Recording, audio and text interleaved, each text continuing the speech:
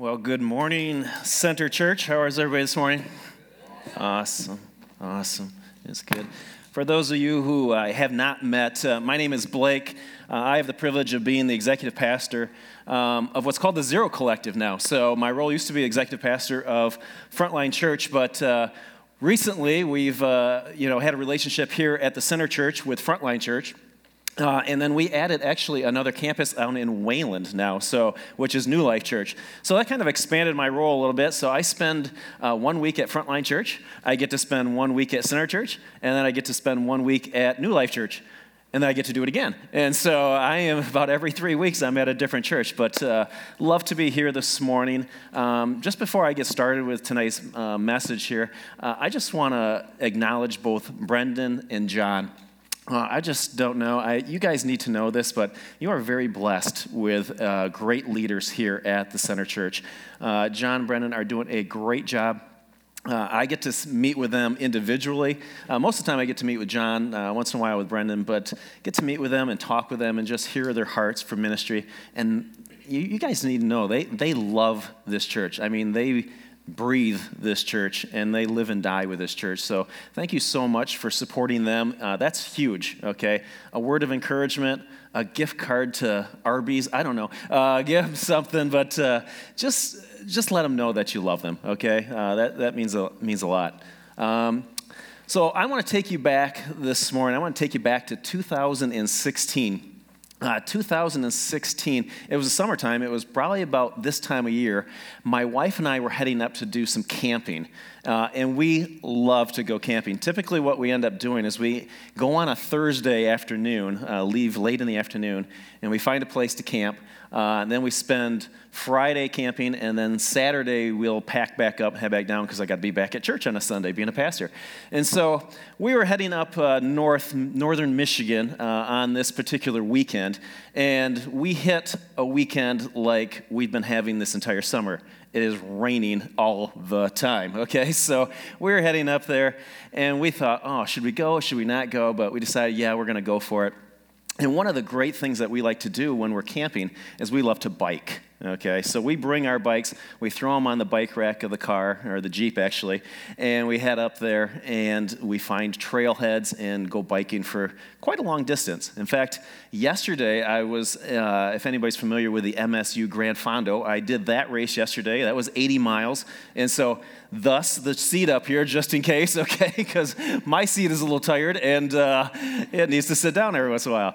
But anyway, we were up there camping, and it was starting to rain, and we decided, okay, we're not going to bike this day, but we're going to go bike the next day. And we saw on the radar there, on our phones there, that we had this window of time between about 8 and 1 o'clock that we could go camping, or go bike riding. So we got up early in the morning. I took my phone out, and I plugged in the coordinates for the trailhead into my GPS. It took us onto the highway for a little while and then dropped us off on the highway, and we headed down on a road. We didn't know where we were going. We were just following the GPS on there. We got to the end of the road there, and there was no trailhead, but my GPS, Siri, said, turn right. And as I look right, there's this road that says SR on it, which apparently means service road in Michigan. So I thought, okay, I got a Jeep, I can do this. So the bikes are on the back. We drive down this service road, and we get down there for a little while, and we come to another crossroad, and it says turn left. So it's another service road. So we're going down this other service road here, and now this one's just a little bit more narrow than the last one. We get to the end of that, and then it's telling me to turn right again. So we turn back right down another service road. Now, this one is really, really narrow, okay? But I've got a Jeep. I'm thinking, I'm pretty cool here, you know? I got a Jeep. I can make this. It started to get a little bit narrower and a little bit narrower. And then, again, turn left, turn right, turn left, turn left, turn right. Pretty soon, I'm sitting here thinking, where is Siri taking me? This is not the trail that I had intended to. And then, of all things, Siri decides to leave me because now I have no connection with the GPS coordinates. And I turn around, and my wife and I are completely lost in the woods. So I have to take this, I'm going to say 30-point turn to try to turn the Jeep back around, because otherwise we're going to fall off this edge. And I get it, and then I get stuck, okay? And we're out in the middle of nowhere, and we get stuck. And so I'll finish up the story in a little bit later in here, but isn't that how life goes sometimes? We go and we're following some directions here, and we make a series of choices, and a series of choices that take us one way and another way and another way, and all of a sudden we're on a road that we don't want to be on, and we're in a place that we don't need to be. Maybe those choices for you are in your friendships. What started out going to a party was a lot of fun. Well, the party turned into maybe going to the bar with some friends. Then from the bar, went to another party. And then pretty soon you're hanging out with some friends that you don't even know. And you're in a situation, made a choice that you don't even know why you're on this road. Or maybe for you, your choices were in your finances. And, you bought the dress, and it looked great, so then you had to buy the shoes. And then if you got the shoes, you got to get the purse, right? I'm following my wife here, okay? And so these things, and then all of a sudden, at the end of the month, you get the credit card bill and the choices that you made, and you're going, how did I end up here? Or maybe those choices are your relationship with God.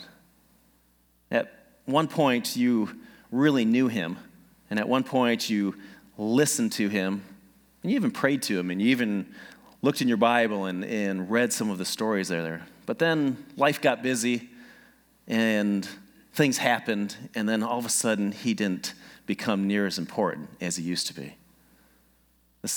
We all make choices. Choices lead us down a road.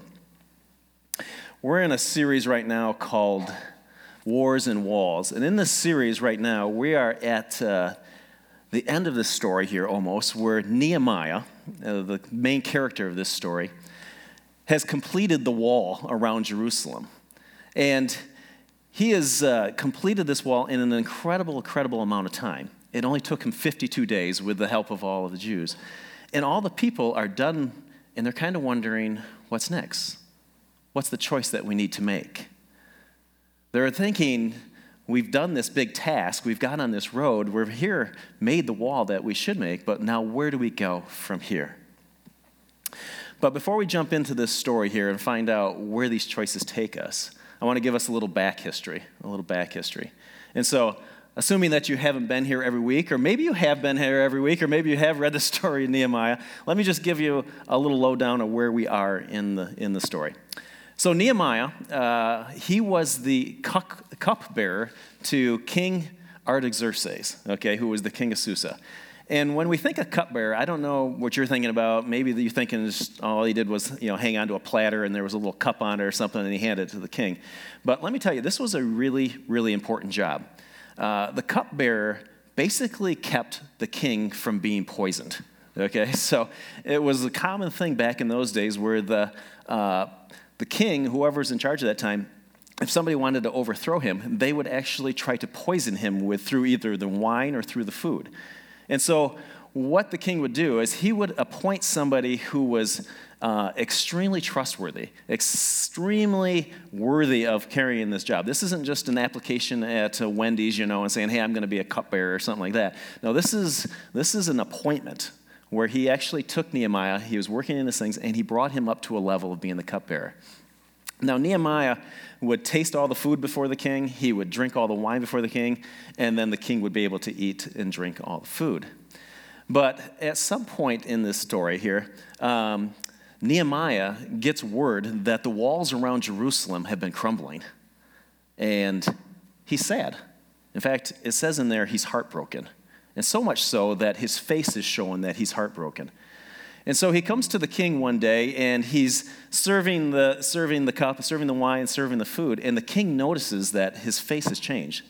So that tells me that most of the time Nehemiah is probably a pretty happy guy, because the king notices that all of a sudden his countenance has changed that day. And so the king asks him, what's wrong? Now get this, you can't be sad in front of the king.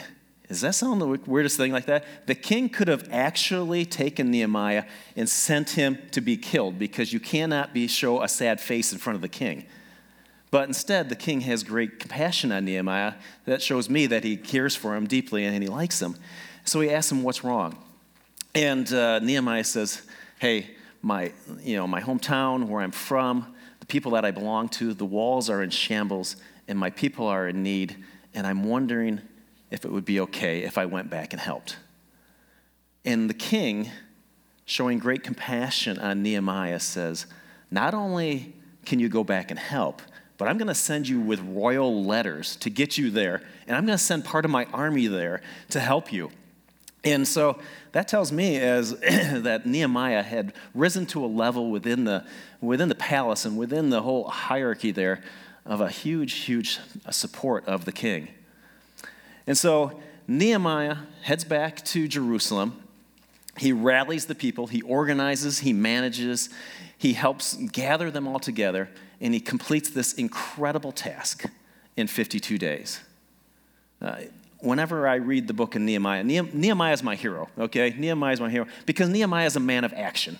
He saw a project that needed to be done, and he went and did it.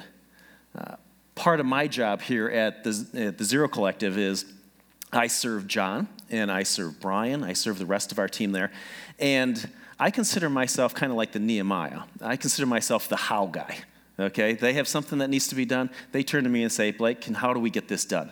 They're the visionaries. They have this grand picture of where we want to go as an organization, and they say, hey, Blake, how do we make this happen? So I can relate to Nehemiah. Maybe you can relate to Nehemiah. Maybe you're kind of a how person too. It's like, somebody else tell me how to do it. I'm going to get it done, and it's going to be done well. So let's pick up the story right now from Nehemiah here. We're going to look at Nehemiah 8, and starting at verse 1. It says, when the seventh month came, and the Israelites had settled in their towns, all the people came together as one in the square before the water gate. They told Ezra, the teacher of the law, to bring out the book of the law of Moses, which the Lord had commanded them for Israel. So we're going to stop there real quick here. And I've been talking for a while here, and I've been talking all about Nehemiah. And all of a sudden we read this chapter, and you've got a new character, and his name is Ezra. And so it's probably important for us to know who Ezra is. Ezra was one of the contemporaries of Nehemiah, at the same time in space as far as being in Jerusalem. But Ezra was there about 13 years before Nehemiah. And Ezra was known very well by everybody in the town. He was a prophet. He was well educated. And most scholars believe that Ezra wrote not only his own book of Ezra, but part of Nehemiah, 1st and 2nd Chronicles, and Psalm 119. So here is a well-educated man. And the thing that separated Ezra from so many other people in there is Ezra not only knew the word, but Ezra lived out the word of God. And that was a big difference of how everybody else was living at that time. So he came there, and he opened up the book of the law. Now, we're not talking about a normal book like a Bible like this. We're talking the scrolls. Think the Dead Scrolls. He's pulling out the old scrolls, okay? And he pulls them out, and he's going to be reading the first few books of the Bible. And the first 5 books of the Bible is called the Pentateuch. And that consists of Genesis, Exodus, Leviticus, Numbers, Deuteronomy. Those are the first 5 books.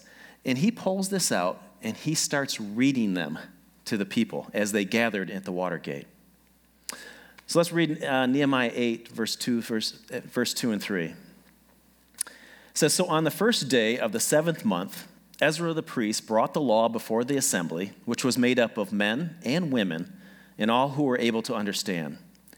He read it aloud from daybreak till noon, as he faced the square before the water gate, in the presence of all the men and the women and all the others who could understand. And all the people listened attentively to the book of the law. So here's an important part of this, is that he pulled this out at the first part of the day, and he started to read. And it says that he read from daybreak until noon. So about 6 hours, he stood there and read. That's a long time to stand there and read. It's an even longer time to stand there and listen, I'm going to say. I'm going to talk to you guys for probably about 25, 30 minutes here. And having you guys listen attentively is awesome. But to sit there for 5 or 6 hours and have everybody listen, that's incredible. And here's an important part of that also, is it said men and women and all who could understand. That's a big change also that we should note. Because back in that day, it typically was the male-dominated society, and they would only read this to the men. But Ezra brought the women and also those who could understand, and that's typically responding to either the older children or children that couldn't probably pay attention. But not everybody could understand, but a lot of people were there. Think again, this time of history, not everybody was well educated, so Ezra's reading from a book, and they're probably not getting everything that he's saying, but they're standing there attentively anyways, kind of like right now. But let's move on. Nehemiah 8, verse 8 and 9. They read from the book of the law of God, making it clear and giving the meaning so that the people understood what was being read. Then Nehemiah the governor, Ezra the priest, and the teacher of the law and the Levites, who were instructing the people, said to them all, "This day is a holy day to the Lord your God. Do not mourn, do not weep, for all the people had been weeping as they listened to the words of the law." So as they're standing there, now all of a sudden Nehemiah jumps back into the story. We've got Ezra there, we've got Nehemiah there, and we've got the Levites, who are actually the priests. And they're all standing on this wooden stage that was constructed, and they're reading to the people, and they're all standing there paying attention to it. And they're all weeping. They're not just crying. They're not just sad. They're weeping. So why are they weeping? The reason they're weeping is because the Word of God is cutting into their hearts. The Word of God that they haven't been following is cutting into their hearts. And all of a sudden they're realizing how far they have changed from where the direction they wanted to go. And they're realizing the fact that we are not at all where we should be at this point. Has this ever happened to you? Have you ever read God's word and it just hit you? And it just broke you? There's been times myself where things been going on in my life, and I'll just pick up God's word and I read it, and it's like, man, was that just for me? Did he write that just for me? And to think it was written so far long ago, and yet it just hits home so well. That's what was happening here. The people were all weeping. Let's continue on. Nehemiah 8, verse 10 and 12. Nehemiah said, "Hey, go and enjoy some choice food and sweet drinks, and send some of those who have nothing prepared. This day is holy to our Lord. Do not grieve, for the Lord, for the joy of the Lord is your strength." So then all the people went away to eat and to drink, and to send portions of food and to celebrate with great joy, because they now understood the words that had been made known. So now this is a quick turn in the story. They were weeping, but he's telling them, don't weep. What's up with that? The reason why he's telling them not to weep is the fact that it's a holy day. This is a holy day. And just like when Nehemiah is not supposed to weep in front of the king, same here, this is a holy day. This is a day of celebration. This is the day for people to go out and to rally, have some choice food, go out there and celebrate, because there's going to be some days coming up that are not going to be so great. So right now, Nehemiah and Ezra and the Levites are saying, go celebrate. And get this, don't forget about the people who have nothing. Don't forget about those, because there's going to be people out there who can't celebrate, who don't have a party. And I think that's a message for us also in here, to think about those who can't afford something and who can't enjoy to celebrate a time when we celebrate. Let's continue on. This was day 1, by the way. This was the first day. We're going to jump on to Nehemiah 8, 13, and 16. So on the second day of the month, the heads of all the families, along with all the priests and the Levites, gathered around Ezra the teacher to give attention to the words of the law. They found written in the law, which the Lord had commanded through Moses, that the Israelites were to live in temporary shelters during the festival of the 7th month, and that they should proclaim this word and spread it throughout their towns and Jerusalems. Go out into the hill country and bring back branches from olive and wild olive trees, and from myrtles and from palms and from shade trees, to make temporary shelters, as it is written. So the people went out, and they brought back branches and built themselves temporary shelters on their own roofs, in their courtyards, and in the courts of the house of God, in the square by the water gate, and the one by the gate of Ephraim. building temporary shelters. This just seems weird to me. I mean, they have homes already. They just got done completing the wall, and all of a sudden now they're saying, go out and grab some branches and build yourself a little hut and go live in that for this week? I mean, what's up with that? Why would you even do that? Here's why. This was to remind them of where they came from. Remember, they just heard the word of God and they were weeping, and then they just celebrated, and now they were hearing the word of God and they're saying, go out and get these branches. If you remember, these are the same folks that were in the desert, ancestors before, and they have moved now. And there's a day of remembrance that they have to have here, a day of remembering. I think that's important for us, too, to remember. We remember where we've been so we can go forward in the future. And that was day 2. So let's go on. Nehemiah 8:18. No, I'm not going through all 23 days, okay? Day after day, from the first day to the last, Ezra read from the book of the law of God. They celebrated the festival for 7 days, and on the 8th day, in accordance with the regulation, there was an assembly.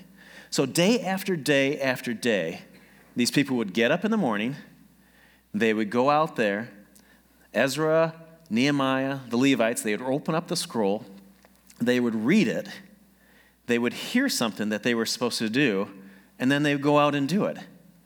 And then they would come back, and then the next day, they would get up in the morning, they would go hear the word of God or read the word of God, they would act upon it, and then they'd follow it in the next day. And then on the 8th day, after doing that week after week, they would gather as an assembly. Now, I know this is going to be a stretch for you, but imagine this. Imagine a group of people who get up day after day and read God's word, and they go do something. And then on the 7th day, they come together as a group, and they hear God's word, and they worship, and then they go out and do something. Folks, that's church. This was the first church. This is church happening here. It's important. So my question for us is, what are we going to do with this? What are we going to do with this information? What course corrections do we need to take in our own lives to get us back heading in the right direction? Just like the Israelites were getting back, heading in the course direction to get back in their right direction, what course directions do we need to take? Summertime is typically a time where, at least in most families, they let off the gas a little bit, okay? It's a time for relaxation, and we all need that a little bit. But what would it look like if we use summertime for a time of rebuilding and restructuring and course corrections in our lives, in our families? Personally, this summer, and some of you know this, I'm busier than I've ever been this summer. I have 3 of my 4 children getting married this summer. So, yeah, right. So last Friday was our first wedding right over here at Railside. So 3 kids getting married. And the next one's in August, and then the next one is in late September, October. And so you can imagine how busy that is with 3 weddings. Not only that, but my wife and I, looking at the house now with all the kids gone, said, you know what, our house is a little bit too big, so we decided to sell our home. And not only did we decide to sell our home, but we said, you know what, it would be really fun to build a home. So we're in the process right now of building a home this summer. And you're sitting there and you're going like, well, how does a pastor afford to build a home? Okay, so that's a fair question. Before I became a pastor, I owned some businesses, and one of those businesses was a summer business that I really, really enjoyed. And so instead of selling that, I kept that one. So I still run another business aside from being a pastor that runs for 6 months in the summertime, where I have like 14 employees that I manage. Not only that do I have that business, but we decided to open up another church in Wayland. And so my responsibilities took on for that church also. And even beside that, I help out our region a lot, and I do some consulting work where I'm traveling, a couple days a month going to different churches for that. So my summer is busy, guys. My summer is crazy. And I just want to confess to you right now that because of that, my relationship with God has suffered this summer. Just be open with you. It would be wrong of me to stand up here and stand and talk to you about making course corrections without making a course correction in my own life. This sermon that I'm telling you right now is as much for me as it is for you right now. In fact, that I need to readjust, recalculate, start reading God's word in the morning, then do it in the afternoon. Because it's really easy to push it aside and say, I'll get to that later. And later never comes. Do you find yourself like me, or do you find yourself like the Israelites where you need to make a course correction too? You need to get back on the right road.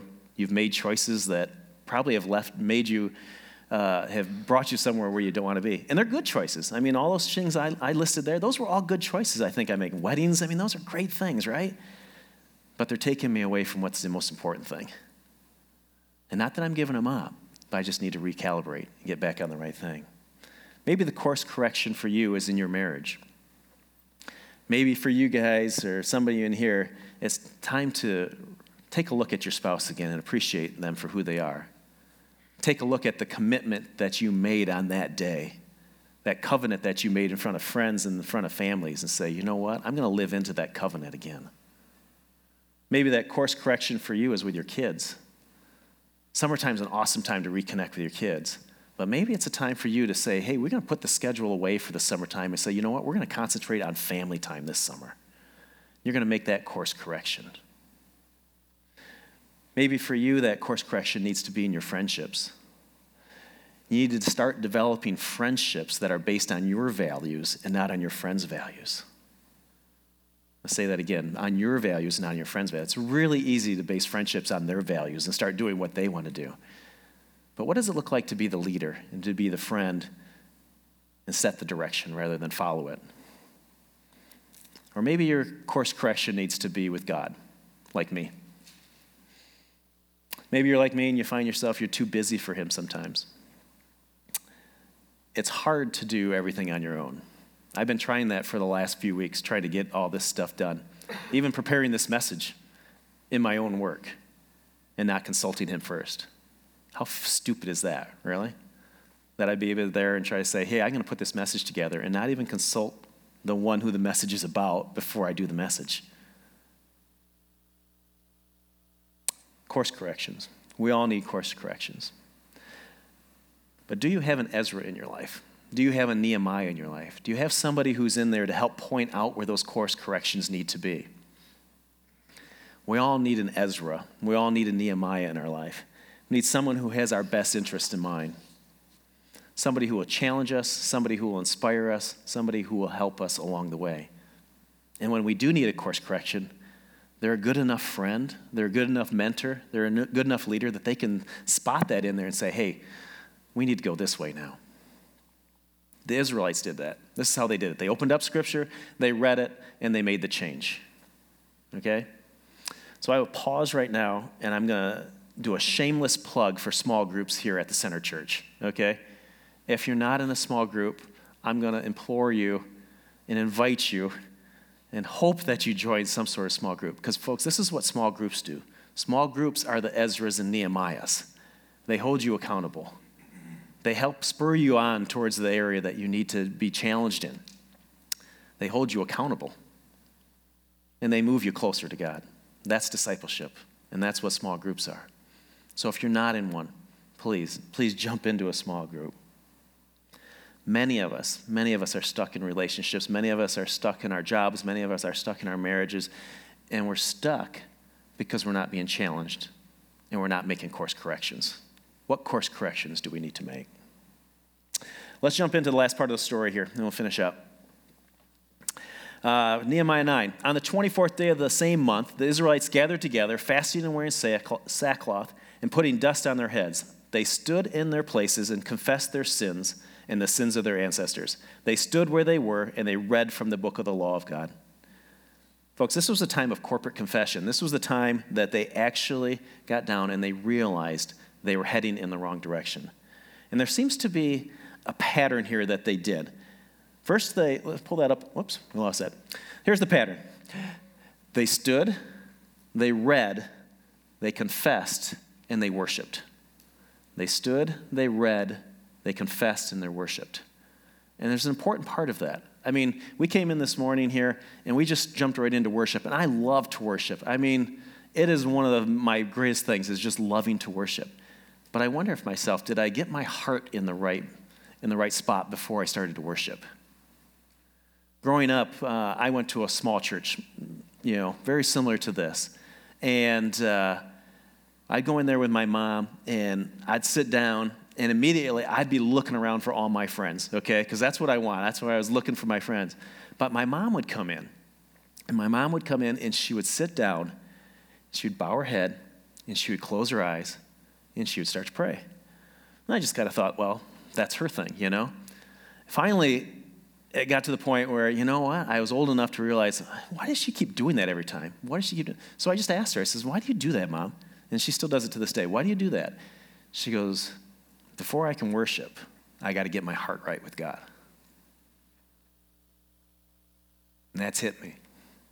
So it's one of those things that I do now. Not only in honor to God, but in honor to my mom who taught me. Are we teaching our kids at those course corrections? The pattern, again, is to read, to understand, and to change. It was a constant and consistent time in his word. There's a realization that there needs to be a confession. There needs to be an ownership of responsibility, and there needs to be a change of heart. J.L. Packer wrote this quote right here. It says, repentance is more than just sorrow for the past. Repentance is a change of mind and a change of heart, a new life of denying self and serving the Savior as king in self's place. Repentance is more than sorrow for the past. It's a change. There needs to be a course correction. There needs to be a change. So when Nehemiah first arrived in Jerusalem, the task was the wall. The task was the wall, and he completed that task. But he realized that it wasn't just the wall. It was the hearts of the people that needed to change. The wall was just something that brought him there. The real change that took place among the Israelites was the change in their heart. Is God moving your heart towards him? Are there situations in your life where God is using right now that he's moving your heart towards him? I'll tell you a story about a friend of mine named Mark, it's not his real name, but you'll understand why in a little bit. Mark is very similar in age to me, just a little bit younger. Mark has an awesome job, has a beautiful wife, 3 great kids. He's a great guy. I mean, I love Mark. We have been in Bible studies together for years. Just an awesome man of God. Mark was at work about a couple years ago, and all of the people in the work decided to just go out for coffee, like you probably do at your work. So he went out for coffee with a couple of people there, and he struck up a friendship with somebody he didn't know really from his work, but somebody from the opposite sex, and they started talking, and they found out they had a whole bunch of things in common. So that coffee that day led to a coffee the next day, and that coffee the next day led to a lunch the following day. And over a period of time, those lunches turned into dinners, and then those dinners turned into something more. And then all of a sudden, Mark found himself in an affair that, whether he readily went into himself or he just found himself into, but he found himself in a place where he did not want to be, on a road that he didn't want to be. Mark's marriage has been obviously crumbled by this. Mark's kids don't really want to talk to him anymore, and Mark is broken. Mark came to me shortly after all of this happened, and he sat down with me, and he says, I don't know what happened. It just started out with just a coffee, and then it progressed to there. Mark is making a course direction in his life right now. I am sitting with Mark, and I am walking this walk with Mark. And I can stand in front of you or sit in front of you right now and just say, you know what? Mark is loved by God just as much today as he was before this all happened. He made some bad choices, and he's reaping the repercussions from those bad choices. But Mark is repentant, and Mark is working towards restoration. Mark is making a course correction and changing the trajectory of his life. Now, where that goes, I don't know.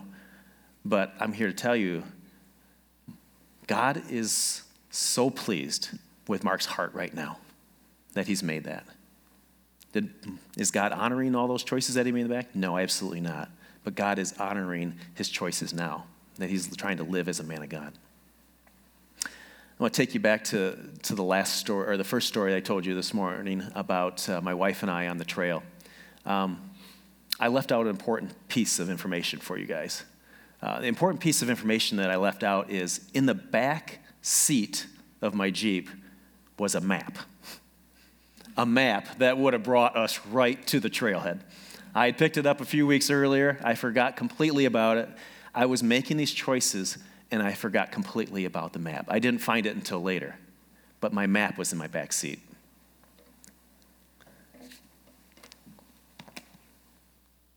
Is your map in your back seat? My map has been in my back seat for the last few weeks, and it doesn't help. See, a GPS takes you from direction, turn to turn to turn, but a map shows you the whole picture. You get to see everything.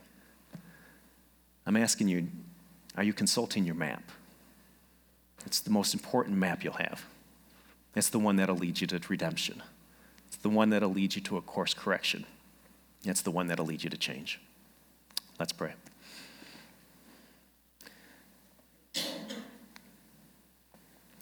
Heavenly Father, Lord, we thank you for gathering us together as a group of believers. Just as you did way back when you gathered the Israelites, we sit or we stand and we listen to your word and we make course corrections and changes in our lives, Lord. We know we don't have it all figured out, and that's what grace is for. We're thankful that you provide us that. We ask, Lord, that as we opened your word this morning, as we heard your word this morning, that we'll re-examine our lives right now, Lord, and see what course corrections we need to make, whether that's in our families, in our finances, and most importantly, in our time with you. Are we making the course corrections, Lord, that would turn our hearts towards you? We love you, Lord, and we pray this in your name, and all God's people said.